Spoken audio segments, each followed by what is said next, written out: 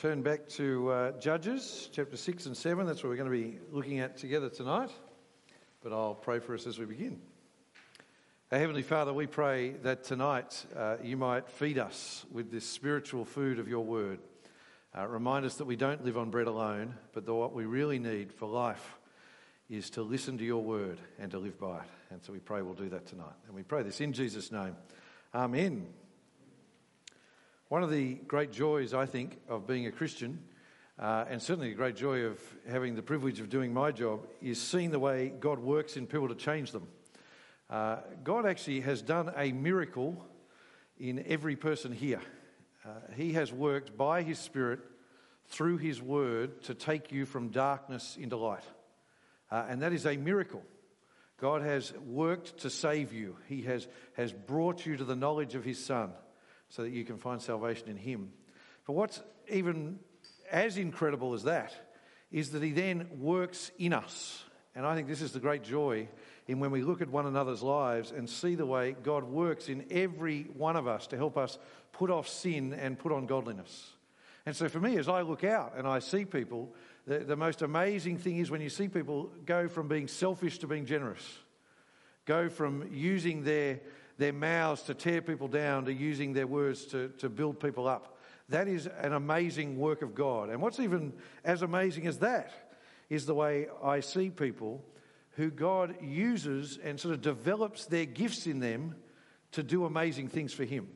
One of the great privileges of being here for as long as I've been here is there are people who I remember meeting, 15 years ago, and the thought that they would ever talk to anyone about Jesus was so far from their mind that it was incomprehensible.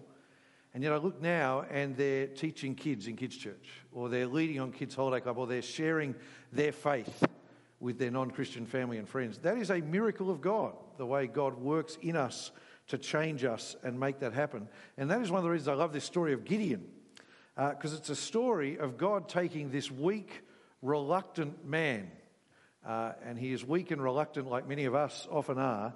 He gives him faith, he strengthens his faith, and then he shapes him to do incredible things. So turn your Bibles open to Judges chapter 6. We read chapter 7 because I wanted you to read the exciting battle sort of scene. But we're actually going to look at the whole story of Gideon from chapter 6 and chapter 7, sort of like story time with Phil tonight. It's just such a great story. We're going to learn lots of lessons as we go through. But you'll just want to sort of spot where we are in the chapters. Have it open in front of you. So where are we? We remember last week, Barak and Deborah led them to this great victory. Well, actually, God led them through Barak and Deborah to this great victory. And God has given them 40 years of rest. God has given them 40 years of blessing. But as has happened every other time, when the going is good for Israel, what do? Do they give God the glory and say, thanks be to God for these 40 years of rest? What do? They say, forget God, let's go worship other gods. And they turn to evil, it tells us. And the same thing happens here. That's actually one of the great lessons of Judges. I haven't drawn it out in the weeks so far, but it's actually the lesson from every chapter of the book of Judges. And that is, it is often in the good times that we forget God.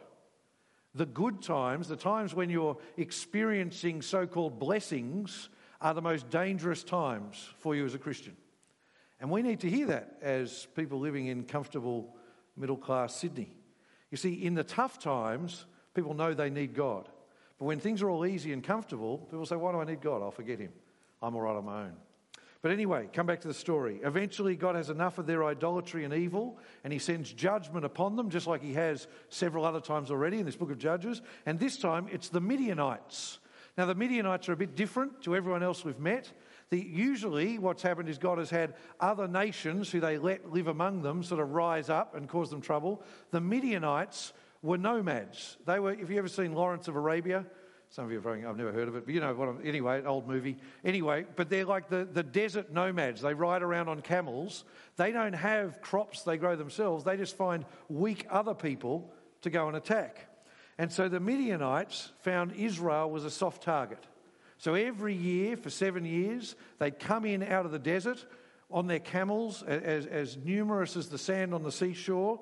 And camels are pretty scary animals. I don't know about you, but I find camels scary. But the Israelite, I find every animal quite scary anyway, but other than our very small dog. But you see, as they come in, this is incredibly threatening. And every year, Israel would grow their crops, fatten their cattle and their lambs and that, and then just when they're about to have food to eat, the Midianites would just come in and take everything. So look at chapter 6, verses 5 and 6. It says, "For the Midianites came with their cattle and their tents like a great swarm of locusts.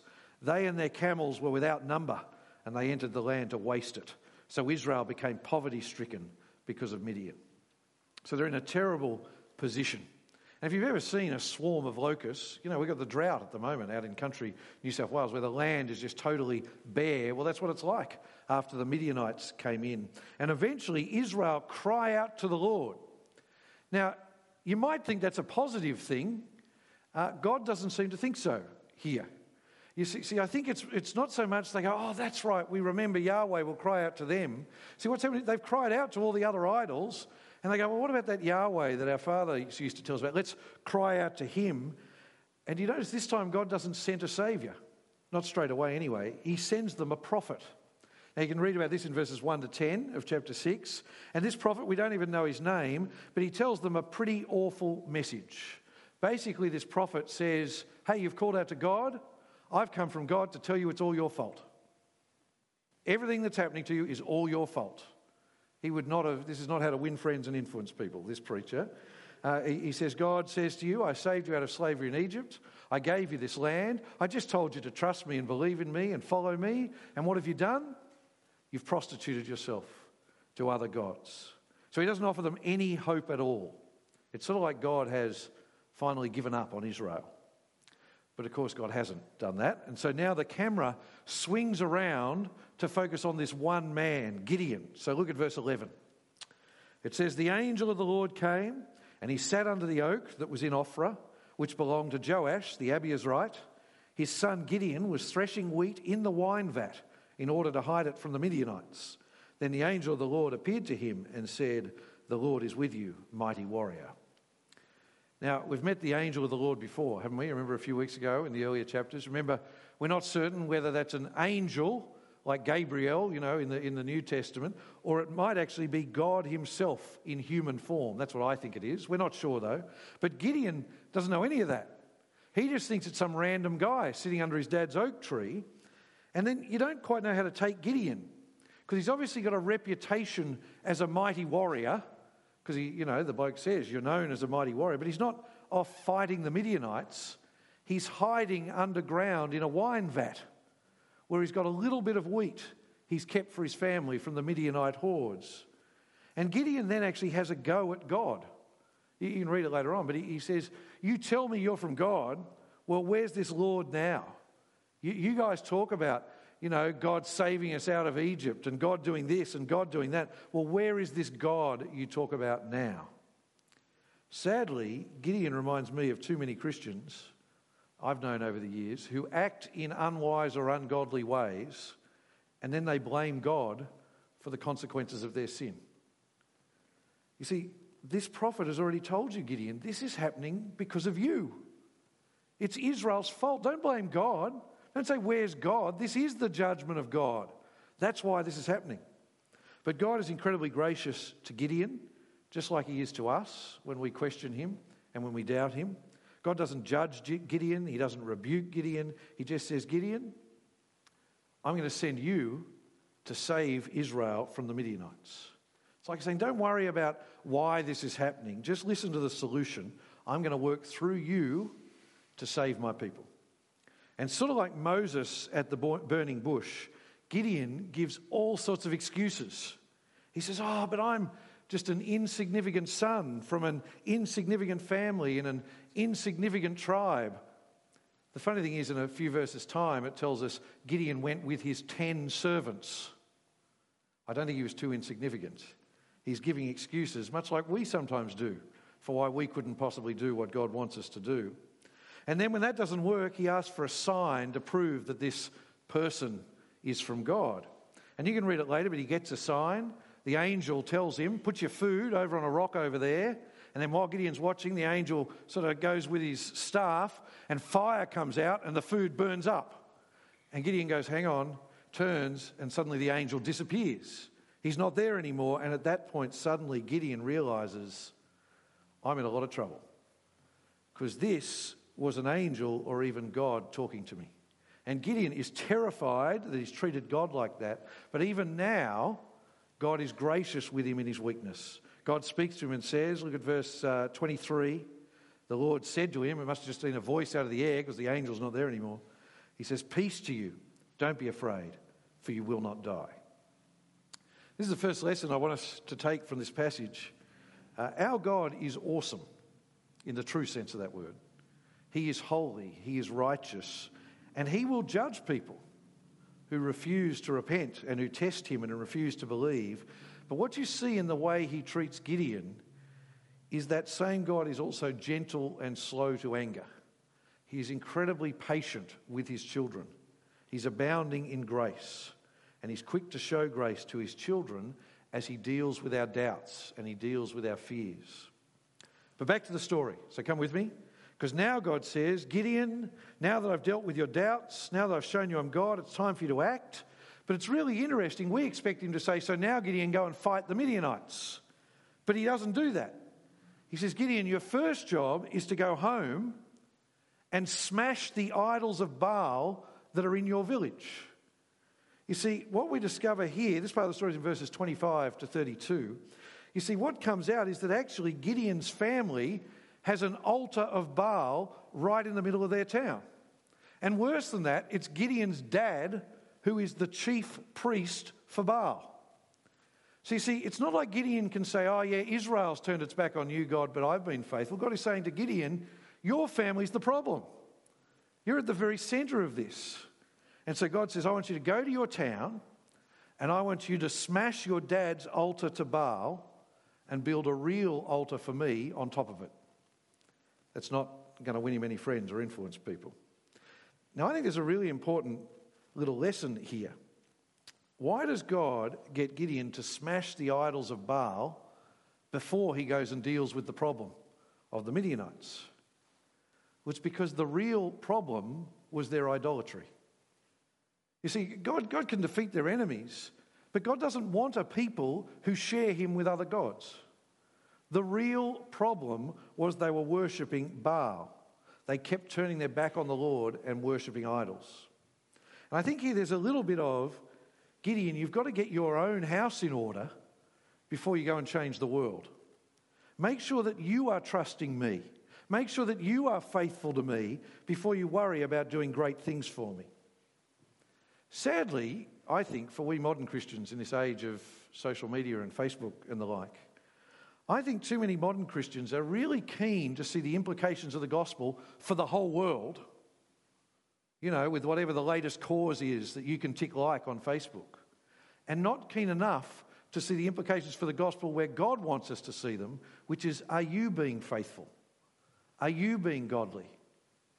Don't worry so much about the world out there. Worry about you and your household. Are you putting off sin? Are you worshipping God with all your heart, soul, mind and strength? Are you sharing the gospel with the people God has put you with in your family and your friends? And for those who dare to be leaders and teachers of God's people, make sure you are faithful in your own life before you dare to teach others. God hates hypocrisy. Now again, Gideon is sort of half impressive, half not. He does it. He goes and smashes the altar, but he does it at night when no one can tell it's him that did it. But if he was hoping to get away with it, he's sadly mistaken, because they work out it was him, and they go to his dad, Joash, you remember is the priest of Baal, and they say, hand over your son, we're going to kill him. But Joash stands up to them, and it's a great moment. Look at verse 31. But Joash said to all who stood against him, would you plead Baal's case for him? And then a bit further on, if Baal is a god, let him plead his own case, because someone tore down his altar. I love that last line. Do you see what he's saying? He's saying, well, if Baal's real, let him kill my son. Let's wait and see what Baal does about it. And of course, what does Baal do about it? Nothing, because blocks of wood are not very good at doing things. And that's the thing with idols. And at that moment, everything changes. The crowds are convinced. Gideon becomes a hero. They even give him the name Jerubbaal, which means Baal beater, the man who beat Baal. I just imagine them saying it with an Arnie accent, Baal beater. But anyway, that's just me. And so now you sort of think, Gideon, you should be ready to go and fight. You've done that. Now go and fight against the Midianite armies. God's Spirit comes upon him and men flock to him. Men from all the tribes around come and say, we will follow you into battle. Tell us what you want to do, Gideon. Everything is ready except Gideon. Gideon still doubts God. He knows what God wants him to do. He knows what God says he will do. He just doesn't believe God yet, despite everything. And so he sets a test for God, and you can read it later in verses 36 to 40. Look there now, though. It's the famous story of the fleece or the sheepskin. It's one of the strangest little stories in the Bible. I don't know where Gideon got this idea from, but he says, I'll tell you what I'll do, God. I will put out a sheepskin on the ground, and if in the morning it's wet, but the ground is dry, then I'll believe you. And so in the morning he goes out, and it's wet, and the ground is dry. And then Gideon says, all right, you've done that. All right, let's do it the opposite. Next morning, I'll put out a sheepskin. If the skin is dry and the ground is wet, then I'll believe you, God. And God does it again. Now, some people take this as a lesson in how to seek God's guidance. Some people actually do put a sheepskin out and so forth. But what I mean is they make deals with God. They say, God, if this happens, I'll know it's your will and I'll do it. Show me a sign, God, if you want me to do this. Can I implore you, please do not do that. Gideon is sinning here. He is not giving us an example of how to seek God's guidance. Jesus says, we read in our second reading before, do not put the Lord your God to the test. God has spoken in his word. Jesus tells us that. He says, live by God's word. God has clearly told Gideon what to do. And Gideon is doubting God and testing him. He even knows it. Look at verse 39. As he does the second test, he says, please don't be angry with me, God. He knows it's wrong, but he's doing it anyway. So this is not an example to follow. Do not make this the lesson you learn from Gideon's story. Because what it actually is it's another wonderful example of how gracious God is with his weak and doubting children. God just patiently deals with Gideon's doubts and Gideon's concerns. He builds up his faith. He even responds to his ungodly tests. That's how gracious God is. He is building up his faith until he's ready, which I think is comforting, isn't it? God does not write us off when we waver. He doesn't write us off when we trust him but do it at night time rather than in the daylight, if you know what I mean. Sometimes God even indulges us and answers our fears when we put him to the test. But that doesn't mean God wants you to do that. God wants you to trust him. What it means is God is wonderful and God is gracious. It's not a lesson for us. Well, now at last we come to the battle in chapter 7. So come with me to chapter 7 that we read before. So here are the Midianites. They're like locusts. There's so many you can't even count them. Gideon has 32,000 men, which sounds a lot, but is actually nowhere near enough. The Midianites were over 100,000 men, it seems. But you sort of think with 32,000 men, if God is with you, you might be able to win. But then God says something that must have made Gideon cry. Look at verse 2. The Lord said to Gideon, you have too many people for me to hand the Midianites over to you, or else Israel might brag, I did it myself. It's a great verse, isn't it? God says, with 32,000 men, if you win, you'll sing songs about Gideon. And you'll sing songs about the brave 32,000 men. You'll think you did it. But I want you to know that I did it. That I gave you the victory. So what God says, ask your men if they're scared. And if they are, then send them home. And it's like there's 22,000 honest men in Gideon's army, because 22,000 men say, oh, I'm out of here. See you later. Sort of like when you ask for volunteers for the cleaning roster. That's anyway. Now he has just 10,000 left. God still isn't finished though. God says there's still too many. Let's divide them again. And he takes them to the water. This is one of the weirdest stories in the Bible, I think. He takes them to the water and God says, divide them on the basis of how they drink. So he says, if they get down on their knees, I'm not going to do it. If they get down on their knees and just sort of lick the water straight out of the stream, send them home.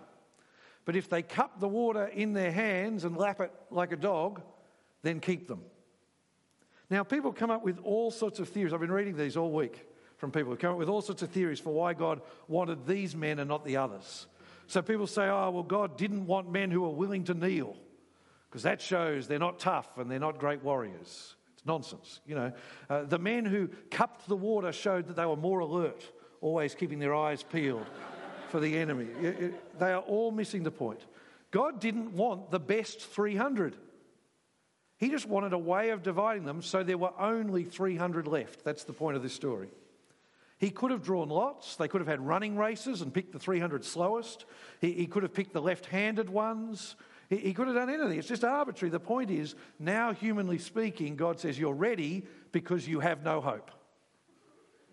That's the point. You're ready because there is no hope of victory. But there's still one more thing that happens. God knows that Gideon will be struggling to trust him now. If he was struggling with 32,000, how's he going with 300, do you think? And here we really see that wonderful patience and grace of God, because God does not wait for Gideon to sin. God does not wait for Gideon to test him. God, by his grace, comforts him before he even asks to be comforted. And this is in verses 9 to 14 of chapter 7. Because God says to him, sneak down and just listen in to what the Midianites are saying. And he says, and if you're too scared, take your servant with you. And so he goes with his mate and he listens and he hears them talking about strange dreams about bread rolls rolling into tents. And he's going, what's this about? But they convince themselves that this dream, and in the ancient world, people put a lot of stock on dreams. They convince themselves that this was a dream telling them, we are going to lose. Our camp is going to get wiped out. And he even hears rumours, them share the rumours about this amazing warrior called Gideon, the son of Joash. You can imagine them sort of even saying, they even call him Baal beater, you know. And he realises that in their superstition and in their fear, God has already defeated them. They're just there for the taking. And so now Gideon at last is the man of faith who you're meant to be impressed by. Remember we read Hebrews 11 last week that had Barak in it? Well, Gideon is in that list of faithful men to follow the example of as well. You see, Gideon didn't start off the man of faith. But God, in his grace and by his Spirit, worked in Gideon to make him the man of faith we see now. And so Gideon goes back to his men. He's got this incredible plan. It's incredible because they're going to attack these 100,000 people without swords. These men must have thought, Gideon's gone crazy, you know. But Gideon says, this is what we're going to attack them with: jars, lights, and trumpets. And he says, that's what we're going to do. So he says, come with me, surround the camp in the middle of the night, and then all at the same time, smash our jars, blow our trumpets, hold up your torches, and together they shout, a sword for Yahweh and a sword for Gideon, and they win the battle before it even starts. Because in the darkness and the chaos, the Midianites think there are Israelites everywhere, so they stab everyone they see, and they're stabbing each other. And some of them flee, and at this point, the other 9,700 who drank the wrong way and the 22,000 who were too scared say, let us at them, and they come and chase all the Midianites and kill them. And then another tribe, the Ephraimites, say, hey, why'd you leave us out? And they join in and kill them as well, and it's an incredible victory. There's more to the story, but I'll let you read on into chapter 8. But, and this is the point, no one could be under any illusion that Israel won this victory for themselves.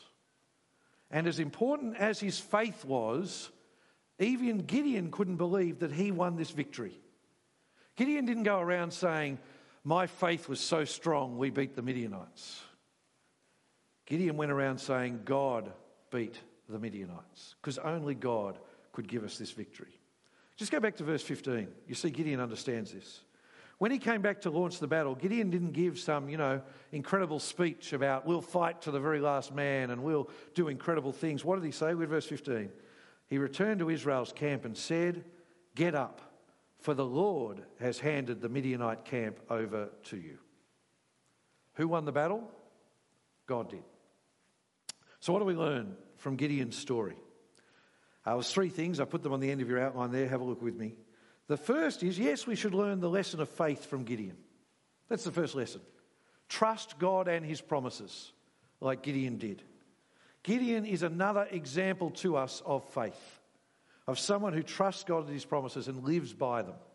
And like Barak last week, why he's such a wonderful example to us is because he shows you faith even in weakness and even as you struggle to trust God, which is what we need to hear. But much more than that, Gideon's story is a reminder to us that it is God who saves, not us. And this is the lesson I really want you to take away from this passage. It's God who wins the victory, not you or me. And that's actually the essence of the gospel, isn't it? We do not save ourselves. Ephesians 2 tells us we are dead in our sins, but God makes us alive in Christ Jesus. You see, God sent his Son to die for us to save us. And just like Israel had nothing to boast about, we don't either. If you start telling people, the reason I'm a Christian is because I'm better than someone else, you haven't understood the gospel. You're not a Christian. If you boast about your faith, you haven't understood faith. Faith is just saying, I accept what God has done for me. It's God who wins the victory. Look at these great verses on your outline from Ephesians 2, 8 and 9. I've lost my outline, so I'll go off by heart. It says, for you are saved by grace through faith, and this not from yourselves. It is God's gift, not from works, so that no one can boast. Isn't that just the great? You know that verse well, don't you? How are you saved? By grace. The free gift of God. God has won the victory for you. How do you receive that gift? By faith. By trusting him. And is this from yourselves? No, it is a gift of his. Gift from God, so that no one can boast. Don't ever forget that. If you are ever tempted to boast, boast about Jesus. Boast in Christ, not in yourself. He's the one who's won the victory that matters. But more than that, as we now live for Jesus, as we seek to proclaim Christ to a world that needs salvation, Gideon's story is a reminder to us of how God works just as much through our weakness as he does through our strength. See, sometimes we can think, I'm not that impressive person. I'm not the gifted person. I'm not an evangelist. I couldn't ever share the news of Jesus with someone. I'm not a Gideon. But actually, when you say that, you are a Gideon. That's exactly what he said. You see, God actually prefers to use the weak things of this world to shame the strong, and the unimpressive things of this world to shame the impressive, because that way he gets the glory. And that's the way it should be. God's not interested in people who tell him how they are the greatest gift for God. He's interested in people who humbly and in their weakness are willing to share the news of Jesus with others. Just look at how the Apostle Paul talks about it in 2 Corinthians 4. Troy, can I have your outline? I can't do this one off by heart.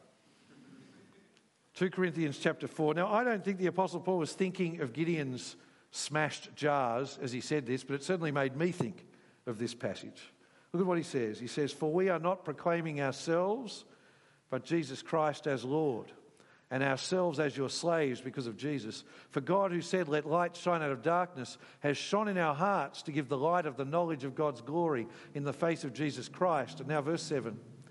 Now we have this treasure in clay jars. See, clay jars were the equivalent of polystyrene cups of Paul's day. They were the sort of things you just punch a hole in and throw in the bin. They're broken. They're not very impressive. But why does God share his message through us, clay jars? Look at what it says. So that this extraordinary power may be from God and not from us. See, I hope you see God uses you in your weakness and in your frailty to shine the light of his gospel into the world. So let's get on with it and let's shine that light wherever we go. Let's pray. Our Heavenly Father, we thank you for the way you speak to us through the book of Judges, and we thank you for the story of Gideon. We pray that, like Gideon, we might trust in your promises and act on them.